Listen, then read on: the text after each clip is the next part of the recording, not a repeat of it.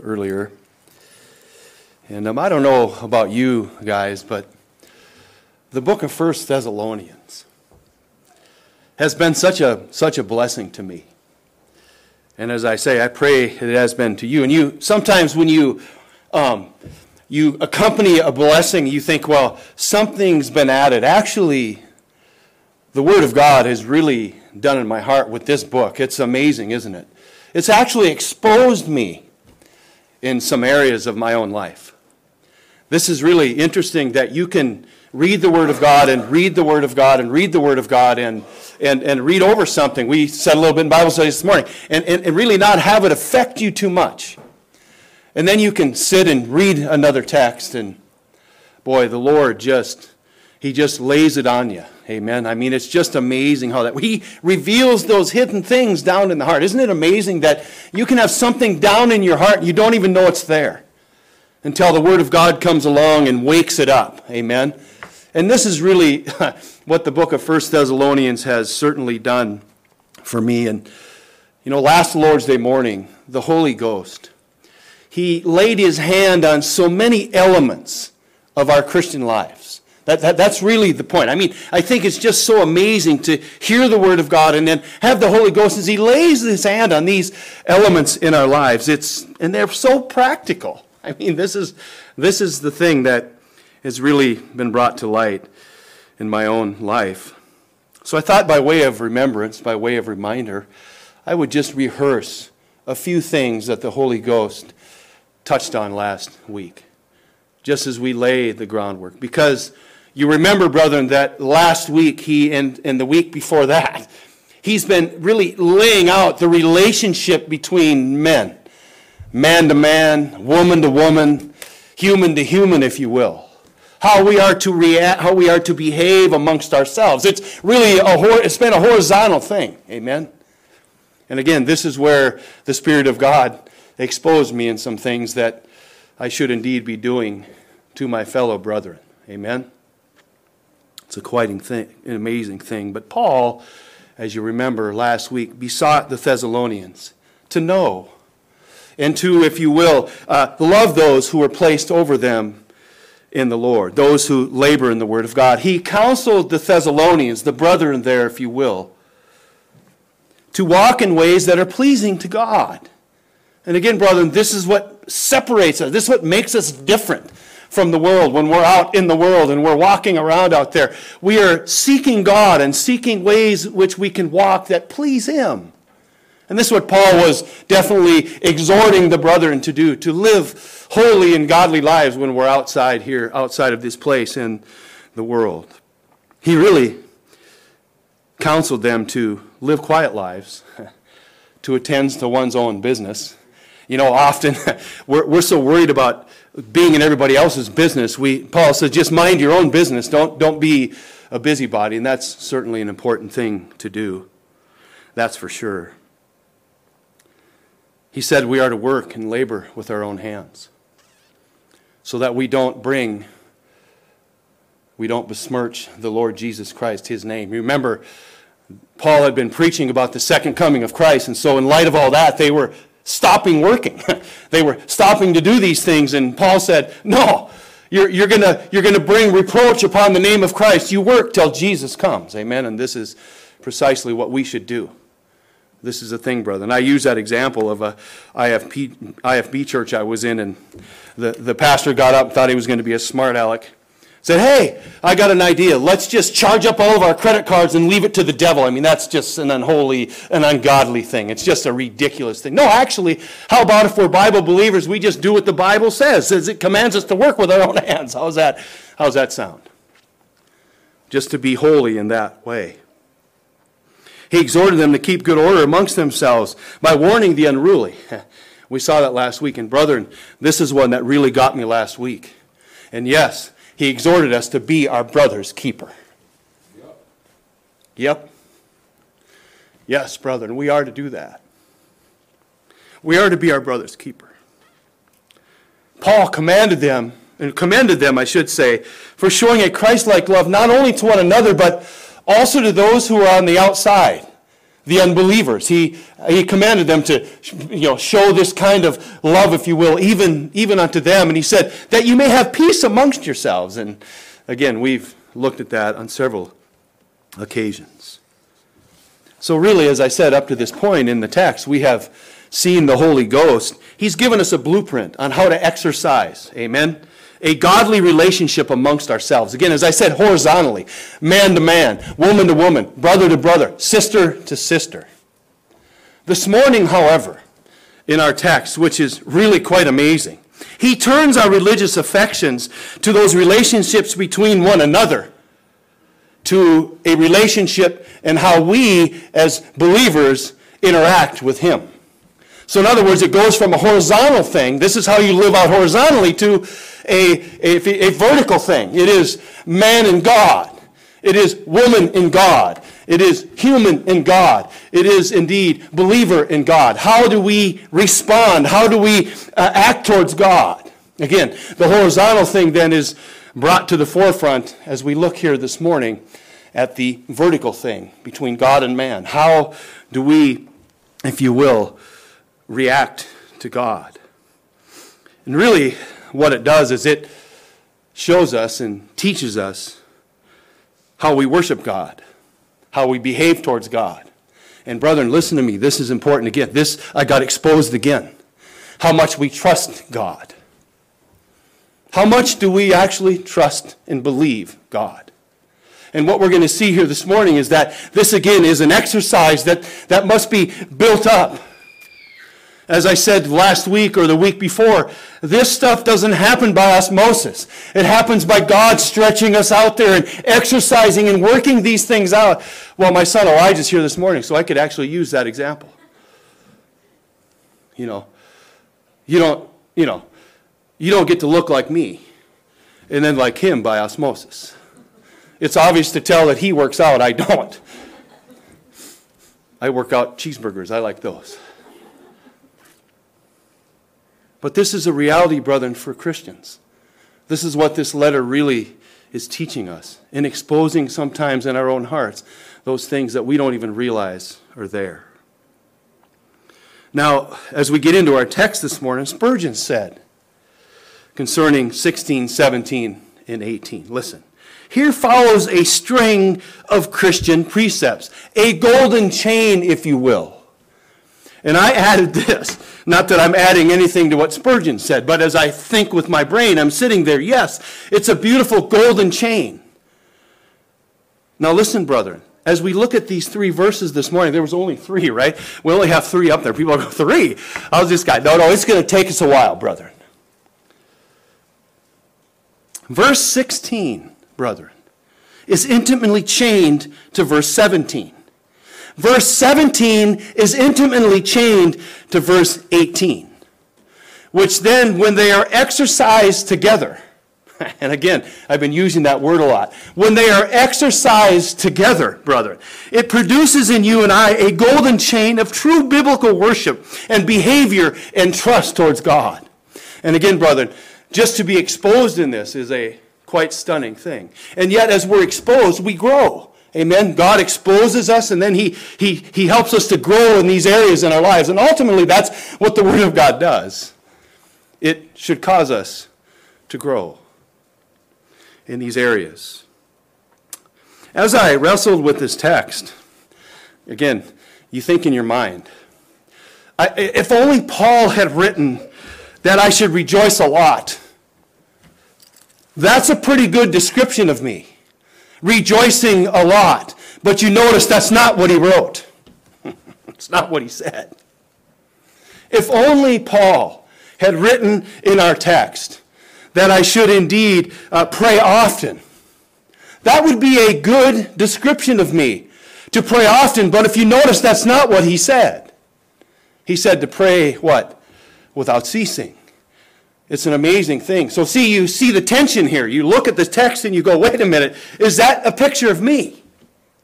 Or is this some areas that I need to grow in, that the Lord needs to bring me along in? Amen? And this is the thing, right? There's many commands in the Scripture that we just cannot do without the grace of God and without the Holy Spirit of God working. And these are certainly some of them because, again, it's a vertical thing. It's man responding to God in such a way. It's quite a stunning thing. In fact, I thought too also if he would have written, be thankful in some things. Again, that's a good description of me.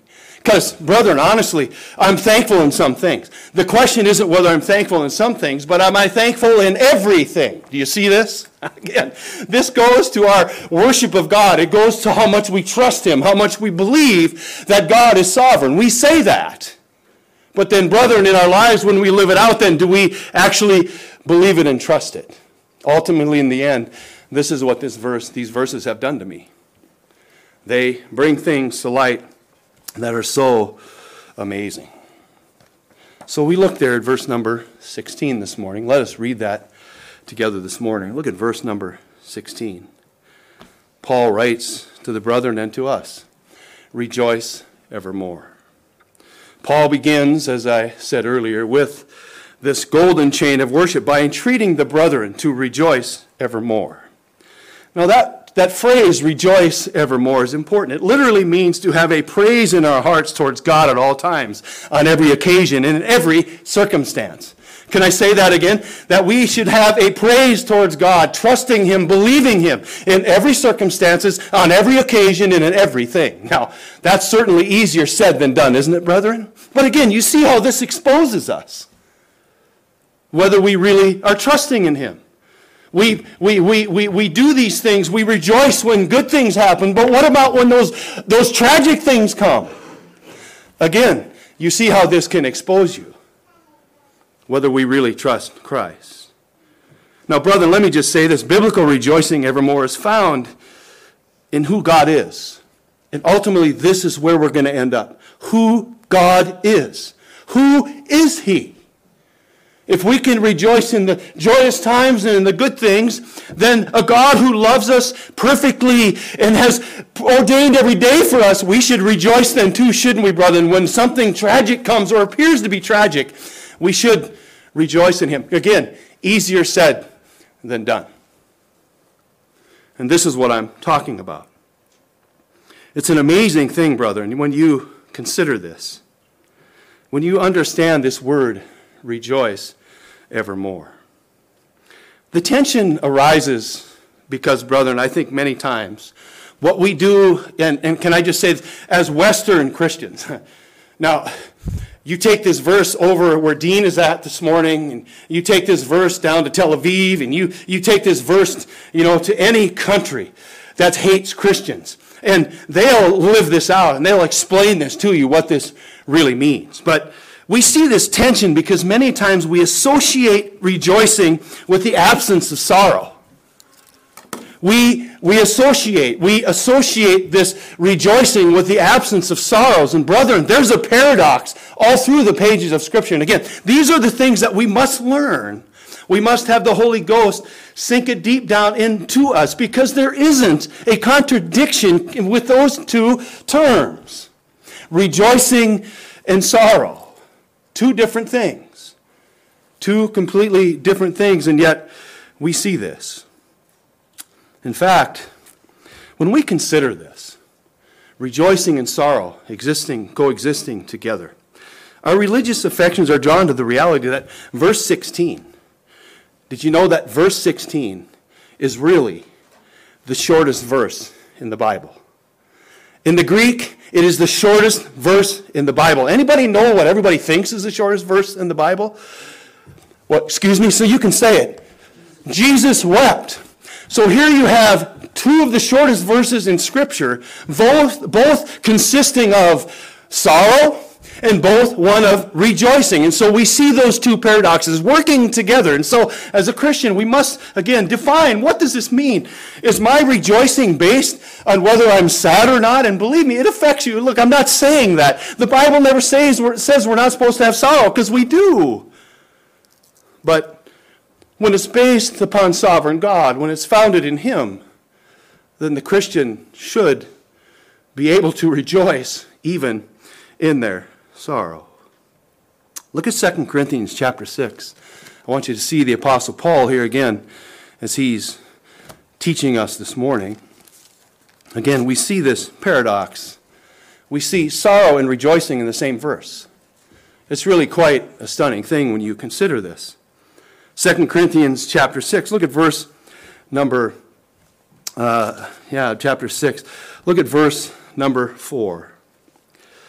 Paul writes, he says, "But in all things approving ourselves as the ministers of God, in much patience." We talked about that last week, didn't we? "In afflictions, in necessities, in distresses, in stripes, imprisonments, in tumults, in labors, in watchings, and fastings, by pureness, by knowledge, by long suffering." There's that word we looked at, long suffering. "By kindness, by the Holy Ghost, by love unfeigned, by the word of truth, by the power of God," there it is again, "by the armor of righteousness on the right hand and on the left." Listen to what he's saying.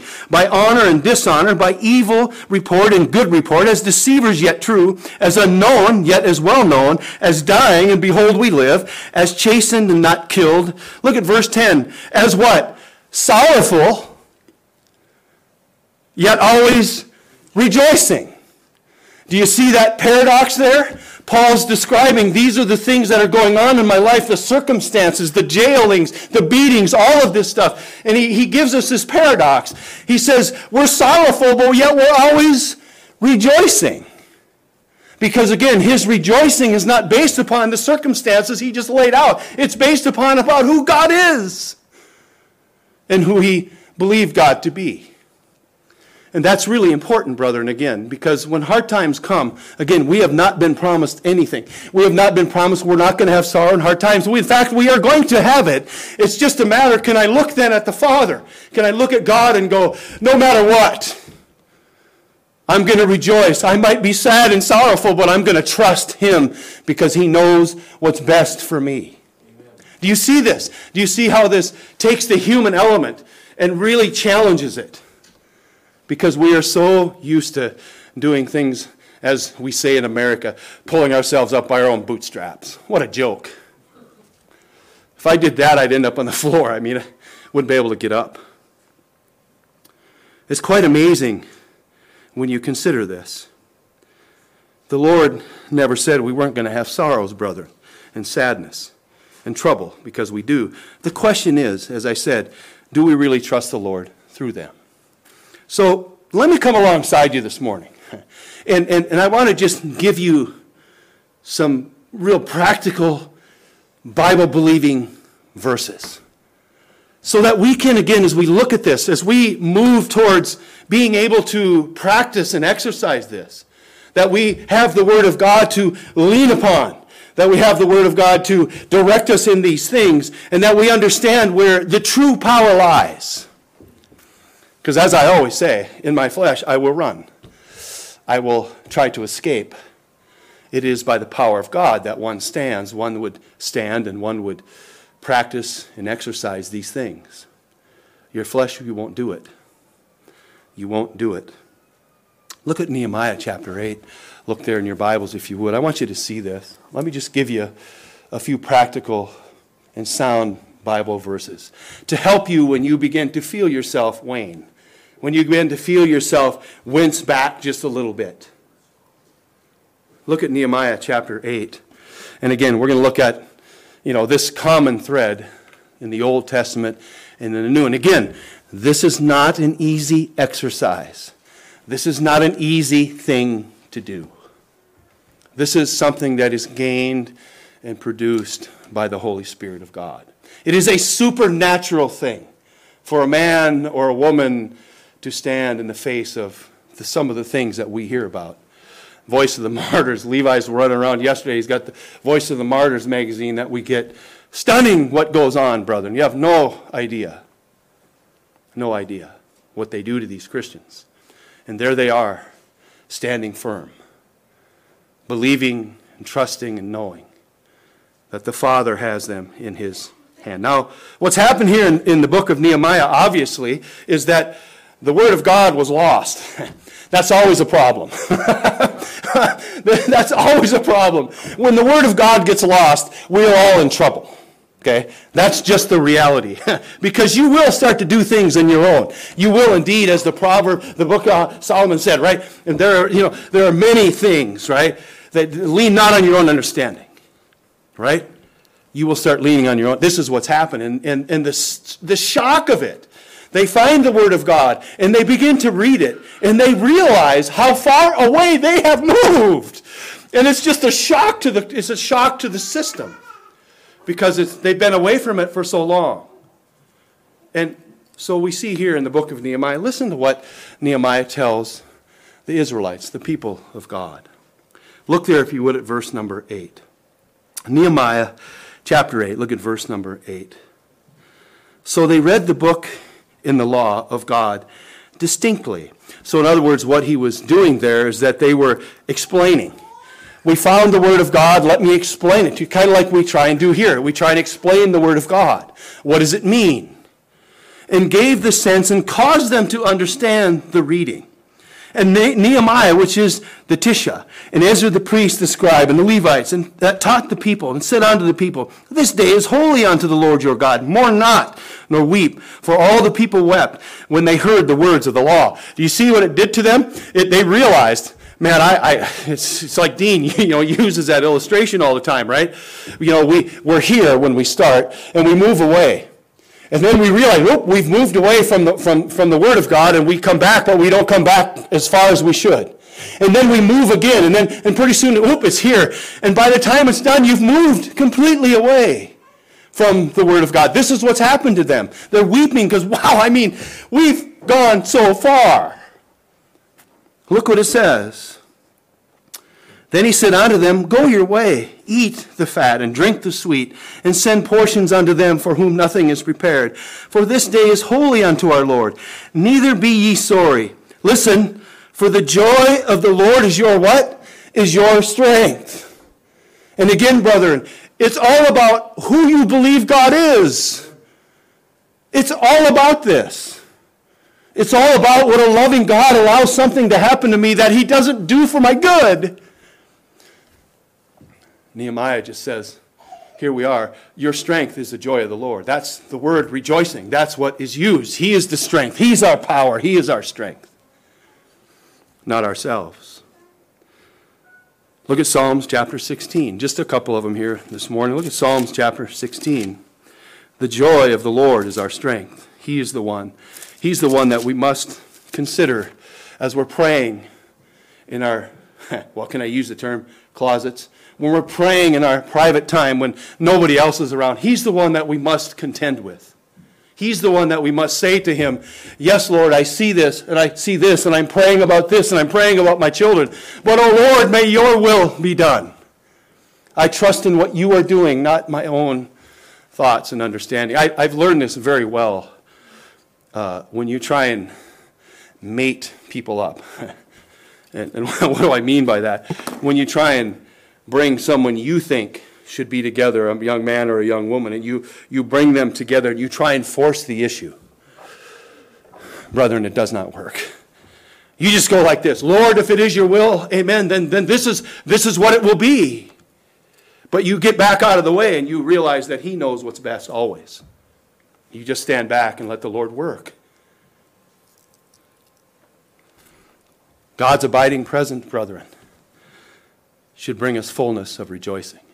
His presence. Who he is, his presence. And I don't mean in a weird New Age way.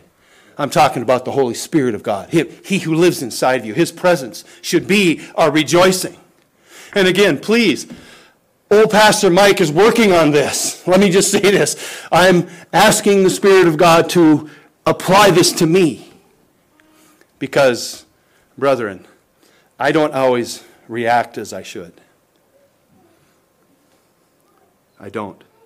Look at Psalm 16. Look there if you would, what it says. The presence of God, again in a biblical way.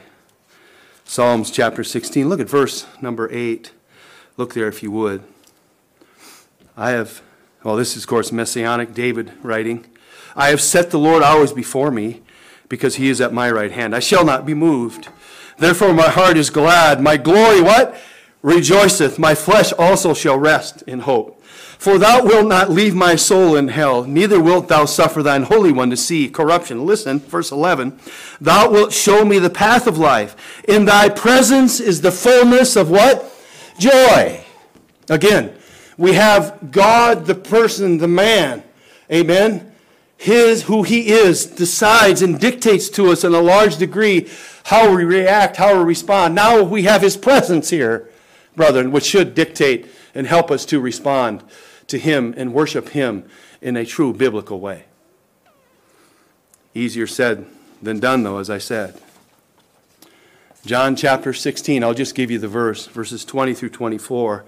One of the things that Jesus is saying there is that he's saying that you haven't asked anything of me, but now when you pray, I will give you, according to the Father's will, what you ask for to make your joy full. Your rejoicing is full because God answers your prayers according to his goodness, according to how he sees fit, according to his goodness. But brethren, really, do we then submit to that? That's the question, isn't it, brethren? Again, this is something that is near and dear to my own heart because I wrestle so much with it. I really do. And I want to grow in this. When something takes place, I want to look and say, yes, Lord, amen. You have indeed done what's right. May I submit to that. May I, as Paul, as we're going to see here in some actual worded prayers, may I bend my knee and bow my head to him and trust him fully in what's happening.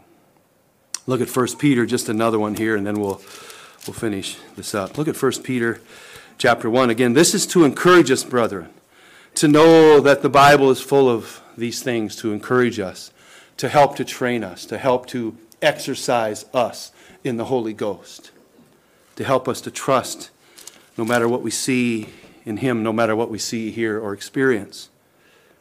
Look at 1 Peter chapter 1. Look at verse number 3.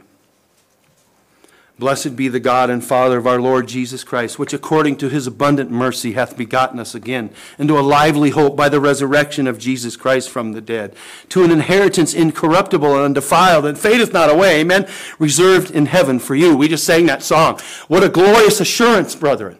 All these words are used to give us a glorious assurance of the Father himself and the Lord Jesus Christ. Look what he says. Look at verse 5. Who are kept by the power of Mike, kept by the power of Howard, kept by the power of Jeter, kept by the power of Wendy. No, kept by the power of God. Do you see again? This is who he is. This is what we must, if you will, exercise our faith concerning who he is. Look what it says there. Who are kept by the power of God through faith unto salvation, ready to be revealed in the last time, wherein ye greatly rejoice. Now, brethren, let me ask you this. Was Peter writing to Christians who were filled with sorrow? Yes, he was. Persecution, death is on every chapter of this book. Sorrow was there present. And yet, what is Peter telling them to do? To rejoice in the assurance of the Lord Jesus Christ. That there's a place, even if they lop your head off, there's a place you're going to go that is kept for you. Again, this is the thing. This is the whole trying of it all. Look at as we finish that out. Wherein ye greatly rejoice, though now for a season, if need be, ye are in heaviness through manifold temptations. That the trial of your faith, you see this, being exercised, being much more precious than gold that perisheth, though it be tried with fire, might be found unto the praise and honor and glory at the appearing of Jesus Christ. Look at verse 8. Whom having not seen, ye love. In whom, though ye now see him not, yet believing, ye what? Rejoice with joy unspeakable. Again, brethren, the idea here is sorrow and persecution, and yet there's this rejoicing, these paradoxes that run together. Again, so in other words, what we're seeing, brethren, in the text is that our circumstances should not dictate whether we rejoice and trust in what God is doing ever.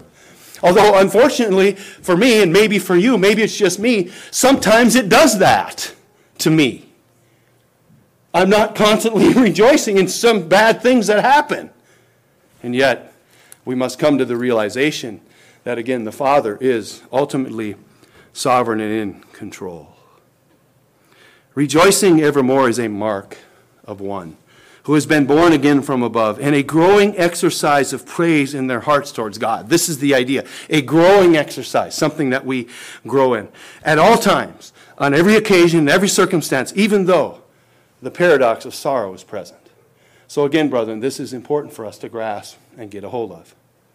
We don't hate God because something bad happens. We don't hate God because this doesn't happen or that doesn't happen. I pray the Lord will change our hearts if that's how we think. It is a growing thing, brethren. And again, I am growing in it as well. Look at the second thing he says there back in 1 Thessalonians. Not only are we to rejoice evermore, and as I said, this is a golden chain which produce things inside of us. They're designed to do that. They are connected together. One connects to the other, which connects to the other. It's a stunning thing, really, when you consider that. Look at verse number 17. Pray without ceasing. We can quote that one. Pray without ceasing.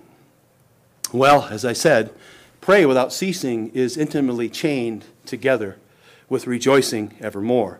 When one prays without ceasing to our sovereign God, the result is a heart set free.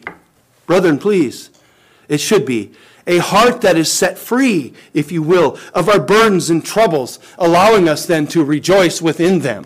Do you see here how they're connected together? When we are praying to sovereign God, again, over and over again, without ceasing, and let us define what that means. The phrase without ceasing refers to a person who has an intermittent cough. You ever had one of those? I mean, you guys, we could all relate to this thing, right? I mean, this is what it means. I mean, Paul's not telling us to, walk around like this all the time in front of people. It is indeed a reference to someone who has an intermittent cough. What do we mean by that? Well, you don't cough all the time when you have an intermittent cough. However, there is a tickle that is constantly in the back of the throat, brethren, which can expel a cough at any time. This is the idea here. This is what Paul is saying to them, that we should be, as Christians, looking at sovereign God and saying, at any moment, in any circumstance, in any occasion, I should be able to instantly pray and ask God, Father, please help me. Please help my child. Please help whatever it might be. This is the idea here. Walking along, coughing, and walking along, coughing. The idea is one who is born again from above, who does indeed, at any moment, pray and call on the Lord his God. It's a stunning thing when you consider this, brethren. It really, really is. Now, I want to remind us, this is really, it was such a glorious time, wasn't it? When we went through the 222 actual worded prayers in Scripture. That wasn't too long ago. We actually looked at the Bible and we said, wow, there's 176 actual worded prayers in the Bible, in the Old Testament, and 76 in the New. So we looked at that and we just simply read them. It's amazing. When the prayer's in the Bible, you can't pray wrong. Do you realize that? When you look at Scripture, go, I'm going to just pray this prayer because it's in Scripture and it must be right. 222 of them we looked at and we read through. It's quite an amazing thing. In fact, I want us to turn together for just a moment. Because again, we're all at different places. Amen? I remember the first time I was asked to pray publicly. Anybody remember that? It was one of the most fearful things that I think has ever been hoisted upon my wife. I was shaken. First time I ever led the Lord's table, it was like, man, I couldn't speak hardly, cotton mouth, you get all these things, amen? And so some of us are maybe in a place, we don't even know how to pray. Well, see, this is the glorious thing about Scripture, is that we have a great and glorious example.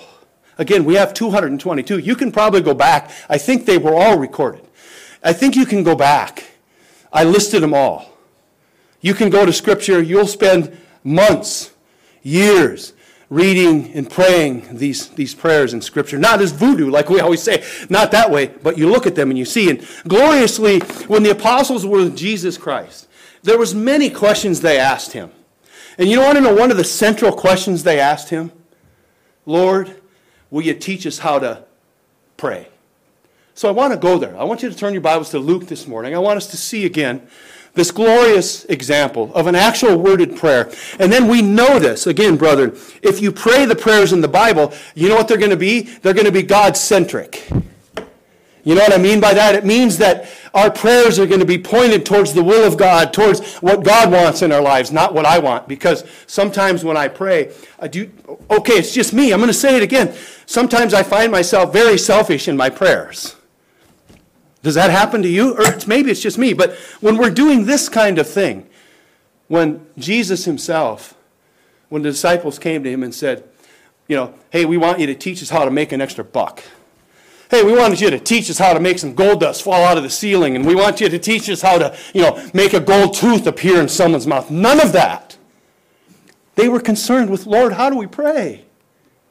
And we see this here very carefully. Look at Luke chapter 11 again. I want you to see the God-centricness of this prayer. And again, you go look in Scripture over and over again. When they prayed, it was all about trusting in sovereign God and what he was doing. His will, his thoughts, his understanding. And again, look at Luke chapter 11. We're just going to read these verses together. Look at verse number 1. Look there. And it came to pass that he was praying at a certain place. When he ceased, one of his disciples said unto him, Lord, teach us to pray, as John also taught his disciples. And he said unto them, When ye pray, say, Our Father, which art in heaven. Now again, brother, look what it says there. Hallowed be thy name. Now again, as we look at this text together, the first thing we notice is that God's name is to be honored and glorified when we pray. Hallowed be thy name. It is to be lifted on high. It is to be prayed upon in such an honor and such a glorious way. That's the first thing. That's the foundation. Who is God? God is to be hallowed. His name is to be lifted and honored amongst all things. But not only that, we lay that foundation. Who is God? The next thing we see there in verse number 2, just look there quickly. Thy kingdom come, thy will be done, as in heaven as so in earth. And again, brethren, it's not about my will. It's not about your will. It's about who? It's about the Father's will. When we understand this, things that come our way that are sifted through his glorious loving hands, we will indeed say, Yes, Father, it is your will. You see this? Our prayers have to be centered on God's will. Look at number 3. Look at your utter dependence upon him. Give us day by day our daily bread. God is our provider. What do we always say, children, when we're praying? We always say, Thank you, Father, for giving us this food. Thank you, Father, for allowing me to have a bologna sandwich today. Right, guys? You remember the pilgrims when they came? You remember what happened to them? Just the glorious, all the things, all that God did when he was working through it. Boy, I wish I had time. We don't have time this morning to get into that. But the first Thanksgiving is a stunning thing, brethren. The first year they were there, they had very little. And Brother Pat, you guys will be able to relate to this. They had very little. In fact, that first winter, each of them got 5 kernels of corn to eat. That was it. The next year, the Lord blessed them greatly. And you know what they did? Each of the plate, as it was there, had 5 kernels placed on their plate. And you know what they did? They thanked God for 5 kernels of corn. We are to thank God. It's God-centric. He's the one who gives you the food. Not me, not you. He gave you your job. He gives you everything. Now, brothers, that changes. It changes your attitude when you realize our utter dependence upon him. Period. When you get a hold of this. And then when things come, it isn't that it doesn't matter. It's that you are trusting in a sovereign God. Stunningly. Fourth, look at the fourth thing there quickly. Ooh, this is an important one. And forgive us our sins, for we also forgive everyone that is indebted to us. Again, brethren, this is the most incredible part of the prayer. Amen? Our prayers are to be centered on God's abiding forgiveness. Do you understand this? You know why our prayers are to be centered on God's abiding forgiveness? Because then you and I can forgive others. There's that horizontal thing. Really, this is what it teaches. I mean, it's God-centric. It's what God is doing. It's what God, as we pray, these are the kinds of things that we want to have in our hearts, in our minds. Look at the fifth thing there in verse 4. And lead us not into temptation, but deliver us from evil. And again, brethren, what do we see from that when we're praying? Jesus himself is teaching this. See, many people say this is the Lord's Prayer. No, it's not. It's our prayer. The Lord's Prayer is in John 17. This is our prayer. Jesus never prays for him to be forgiven because he's sinless. Perfect. He's telling us. He's showing us how to pray. He's saying to us, these are the things that should be incorporated. Our prayers are centered on God's deliverance of his people, a past, present, and future deliverance. Do you see that there? Again, God-centric, all of it. This is the idea. Now look, I want to read one more prayer for us together. The idea here again is that Paul says that we, in our communication, our vertical communication with God, we're to pray without ceasing. We're to pray as one has a intermittent cough. Constantly, consistently, at any moment of time. Stunning thing. Look what Paul wrote in Ephesians chapter 3. I think this is Howard's. Isn't this your favorite one? This is Howard's favorite prayer, Ephesians chapter 3. Look there if you would. I just want to, again, show us and have us see how God-centric these prayers really are. Ephesians chapter 3. Again, this is the second prayer in the book of Ephesians. There's one before this, but look at here at the second one, an actual worded prayer. No need to make it up. Look what it says here, brethren, in verse number 14. Ephesians chapter 3, look at verse number 14. For this cause I bow my knees unto the Father of our Lord Jesus Christ, of whom the whole family in heaven and earth is named. Now listen, what is he going to ask them, the Father, to do? Brethren, this is something all of us need. All of us. That he would grant you according to the riches of his glory, to be strengthened with might. That's what? With his power. That the Christian might be strengthened with the power of God. Because that's what we need. Listen, second thing. You know, you've heard the who, what, where, and why. This is it. By his Spirit. That's the who. Father God, please grant by the power of your Spirit that I might indeed exercise these graces. Look at the next thing, where? Who, what, where? In the inner man, here. The inner man, the heart, the inside of you. That's what he's praying for them for, and that's what we should pray for one another. Now look at there, look, here's the why. That Christ may dwell in your hearts by faith, and that ye being rooted and grounded in love may be able to comprehend all with all saints what is the breadth and the length and the depth and the height, and to know the love of Christ which passeth knowledge, that ye might be filled with the fullness of God. Look at verse 20. Now unto him that is able to do exceedingly abundantly above all that we could ever ask or imagine. Amazing, isn't it? According to the power that worketh in us, unto him be glory in the church by Christ Jesus throughout all ages, world without end. Amen. What a glorious prayer that we would pray for one another. What a glorious thing. This is what Paul is saying. So when I'm praying for you, and many of you go, oh, do you pray by name? Yes, I do. And I'm not bragging, right? I'm not. I'm just saying that you get prayed for by name. And that's important. That God will do these things for us. That God will indeed work this out. In fact, Charles Spurgeon said this. Some mercies are not given to us except in answer to impotent prayer. That is, persistent, tireless prayer. They are blessings, he said, which like ripe fruit drop into our hand the moment we touch the bow. But there are others which require you to shake the tree again and again until you make it rock with the vehemence of your exercise. Only then will the fruit fall. So again, brethren, this is why we should be in a constant, non-ceasing attitude of prayer, trusting and knowing that our Father God knows what's best. He knows what's right and good. Now again, as we look there, look at verse number 18.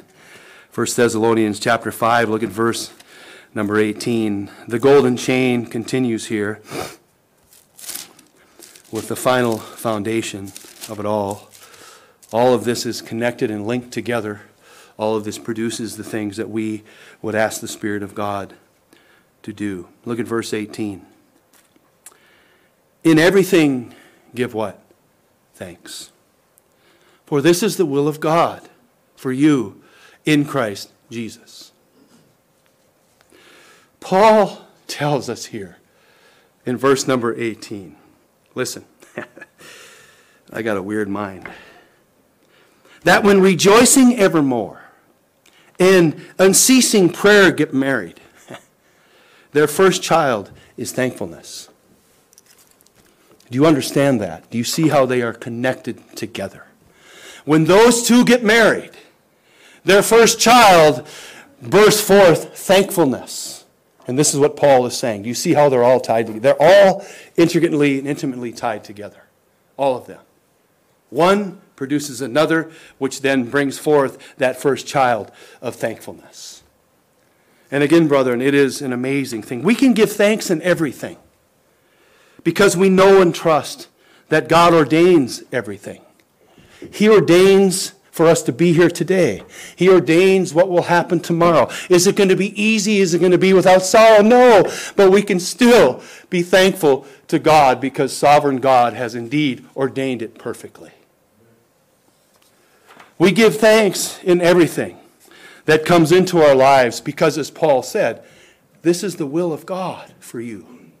See, people are always looking outside the Bible. I always said this last week. Yeah, we're looking around, we're looking here, we're looking under here for the will of God. Right here, it's simply the will of God is for us to give thanks. Well, we should give thanks for everything, but we notice the terminology, in everything, which means that which comes into our lives, that which He has ordained for us to see. Now, there's no one better in all of Scripture, humanly speaking, that can teach us this than Job himself. I want us to turn our Bibles to the book of Job. And I want you to first notice exactly, precisely, how Moses, under the inspiration of God, describes Job. Turn there with me if you would. And he doesn't do it once. He does it twice. He does it 3 times. We're going to only look at 2, but I want you to see. Look at verse number 1. The Bible says that there was a man in the land of Uz whose name was Job. And that man was perfect and upright and one that eschewed evil.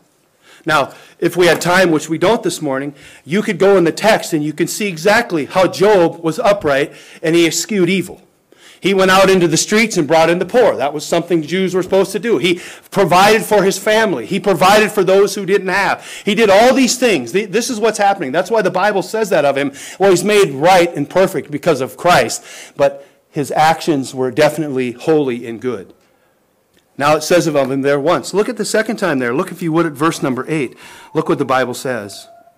And the Lord said unto Satan, Hast thou considered my servant Job, that there is none like him in the earth, a perfect and an upright man, one that feareth God and escheweth evil? There it is again, twice. Look at that glorious. How would you like to have an eternal description of you like this in Scripture? Think of that for a moment. It is a stunning thing to have the Scripture say something like this of you. Not once, not twice, but 3 times. We're not going to look at the third one. But what I want us to see is we all understand. Remember the series that took place. As Job was there, they came and told him, hey, the house fell in and killed all your children. And as soon as, he wasn't even done speaking. This was in rapid succession. All your cattle are gone. All your stuff's gone. And while he was yet speaking, another came and told him these things. And so we see all of these things, these tragic, what we think are tragic things unfolding in Job's life. And yet we see this in Job. And again, brethren, I often say this. When I grow up, I want to be just like Job. Do I want to experience what he did? Not necessarily. However, it exposed Job for what was deep down inside of him, and I want you to see this. After all of this takes place, I want you to see what Job does. Look at verse number 20. All of this takes place. Look at verse number 20. Then Job arose, rent his mantle, and shaved his head, fell down upon the ground, and what? Worshipped. Now think about that. I said our whole text has to do with how we worship God, what we think of him and who we think he is. And here's Job, losing it all, everything he had in rapid possession. And what does he do? He worships God. Look at verse 21. And said, naked I came out of my mother's womb, and naked I shall return thither. The Lord gave, and the Lord hath taken away. Blessed be the name of the Lord. Listen, in all of this, brethren, think of this. Job sinned not, nor charged God foolishly. How could Job worship? Well, brethren, again, let me just say this. Job understood the lordship of God over him. That's right. He had a biblical understanding that the Lord God is Lord over him. It's over his circumstances. It's over everything he has. It's in everything. And all he could do is rip his, as Jews did, would tear his robe and in total sackcloth and sorrow and lay down in the ashes and worship God. Because he understood the lordship of God. And number two, brethren, this is really important. His own love that God had put in him for God. His own love for God. And brethren, this is so important as we consider what Paul is trying to teach us here. In fact, look at Job 23. He says this in the end. Ultimately, in the end, all that took place, he understood the lordship of God over him. And this, again, as I say, when I grow up, I'd like to be like him. Not necessarily go through what he did, but to be like him and to respond and worship God like he did. See how this exposes us? It exposed me. Do I really trust God? Do I really believe that what is best for me, that he will sift through his hands? Yes, we must pray that the Spirit of God would bring us there. Look at what Job says. Verse 10. But he knoweth the way that I take. When he hath tried me, I shall come forth as gold. My foot hath held its steps. His way have I kept and not declined. Neither have I gone back from the commandments of his lips. I have esteemed the words of his mouth more than my necessary food. We looked at that some time back. God's word was more than his necessary food. Now listen, this is how he viewed God. This is how he understood what happened. This is how we pray that God would help us to understand him this way. Look at, but he is in one mind, and who can turn him? And what his soul desireth, even that he doeth. Look at verse 14. For he performeth the thing that is what? Appointed for me. And many such things are with him. This is such a glorious thing, brethren, that Job would recognize and understand who God is. That he's Lord over him. That he loved him no matter what. You know, that's the thing. A lot of times you can kind of see this live out in your children, in your family. You know, you can be a rotten scoundrel. I had friends, their dad was a rotten scoundrel. And you want to know the amazing thing? They still loved him. It's amazing. God is by no means ever unholy or any kind of a rotten scoundrel. What he brings into our lives, brethren, is there because he brings it for our good. How do I know this? I'm glad you asked, and we'll finish with this. Look at Romans chapter 8. Look at Romans chapter 8. We'll just kind of tie this thing up here. Romans chapter 8. Again, this is a Job-like understanding of who God is, what he does, his purposes. Romans chapter 8. And again, at our conference, we had some good preaching on this verse. I want you to notice something here. Look at verse 28. And I want you to notice three things actually here. God makes a sovereign promise. He adds a sovereign caveat to it. And again, this is so important as we look at this. And then a sovereign stipulation to what he says. Remember now, a sovereign promise, a sovereign caveat, and a sovereign stipulation to what he says. Three things. Look there at verse 28. And we know that all things work together for good. That's a sovereign promise. No matter what comes, no matter what goes, God indeed will work it for our good. He promised us. Like Job. All those things that are appointed for me, he knew and he brought through. So there's a sovereign promise here that everything will work for our good. Look at the sovereign caveat, though. Again, many people think that this is not a universal verse. You know, you hear people saying it all the time. Oh, it doesn't work out. No, actually, there's a caveat to it in the text. Look at the second thing. For them that love God. Brethren, can I ask you this morning, or this afternoon now as we finish, does everybody love God? No, you can shake your head no, because not everybody loves God. I just watched a YouTube video with James White and Jeff Durbin here not too long ago, and I can promise you the guy that was threatening, wanting them to drink antifreeze, did not love God. So therefore, the caveat is one must love God for all things to work for your good. That's the promise. It isn't a universal text. It is very specific. A promise is made to a specific people. And then we notice there, don't we, brethren? Look. Here's the sovereign stipulation. To them who are called according to his purpose. So we see again the gloriousness of God. We see here again God doing the action.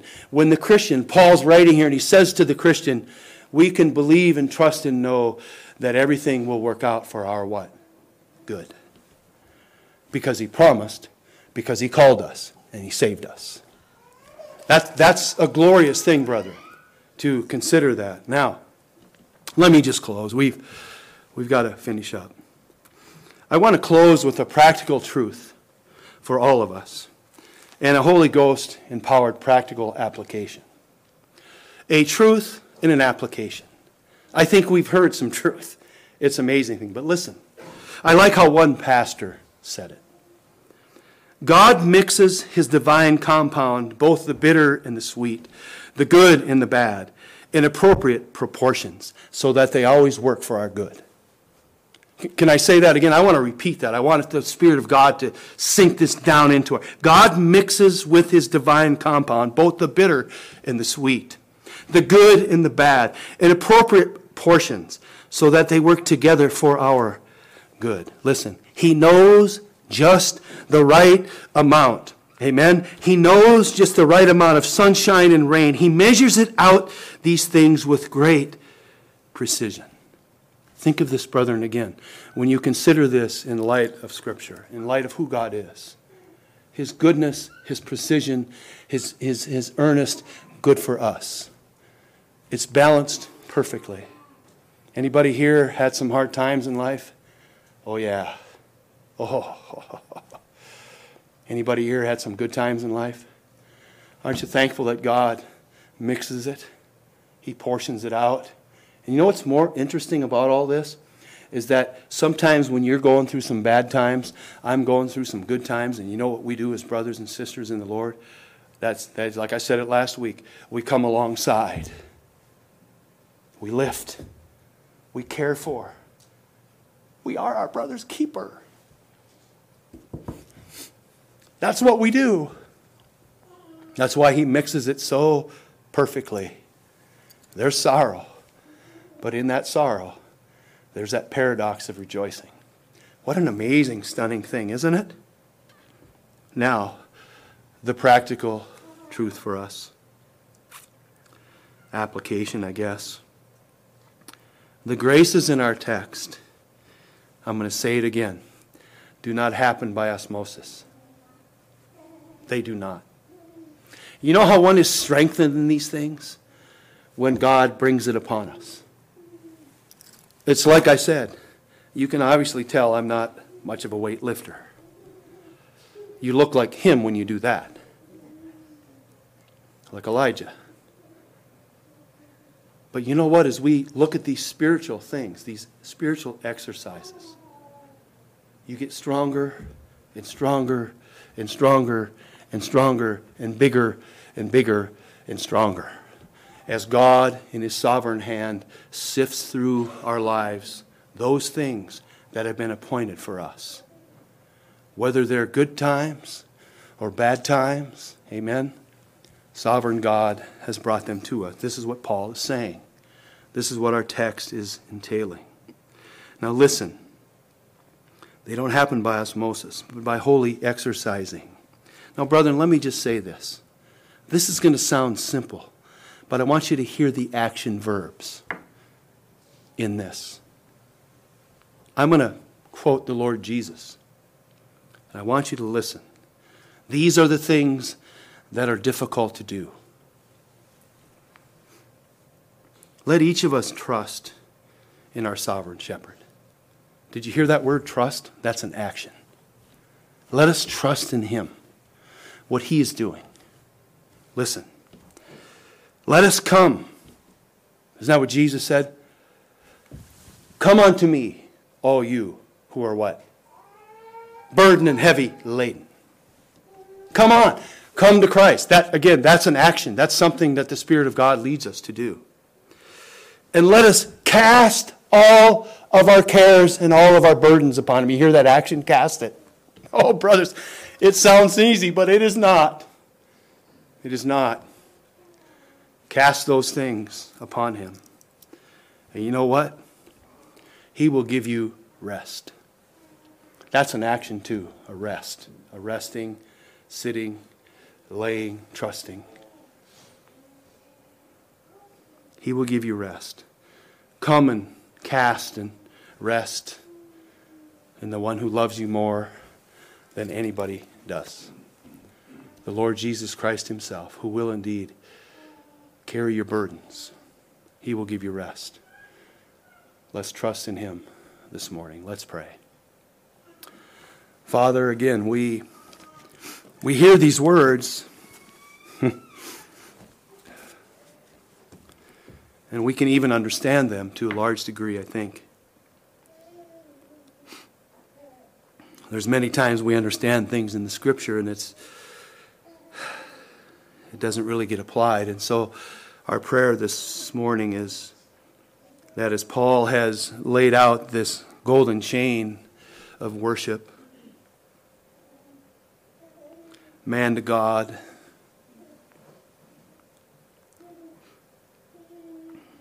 Father, that you would apply it to us, that the Holy Ghost would indeed apply it. Troubles are going to come. Hard times are going to come. They always do. Yet there's some good times as well. But it's in those hard times when we're really stretched and where we really grow. It's easy to praise the Lord when there's money in the bank account and the children are healthy and you're healthy and all is going well. It is. It's easy.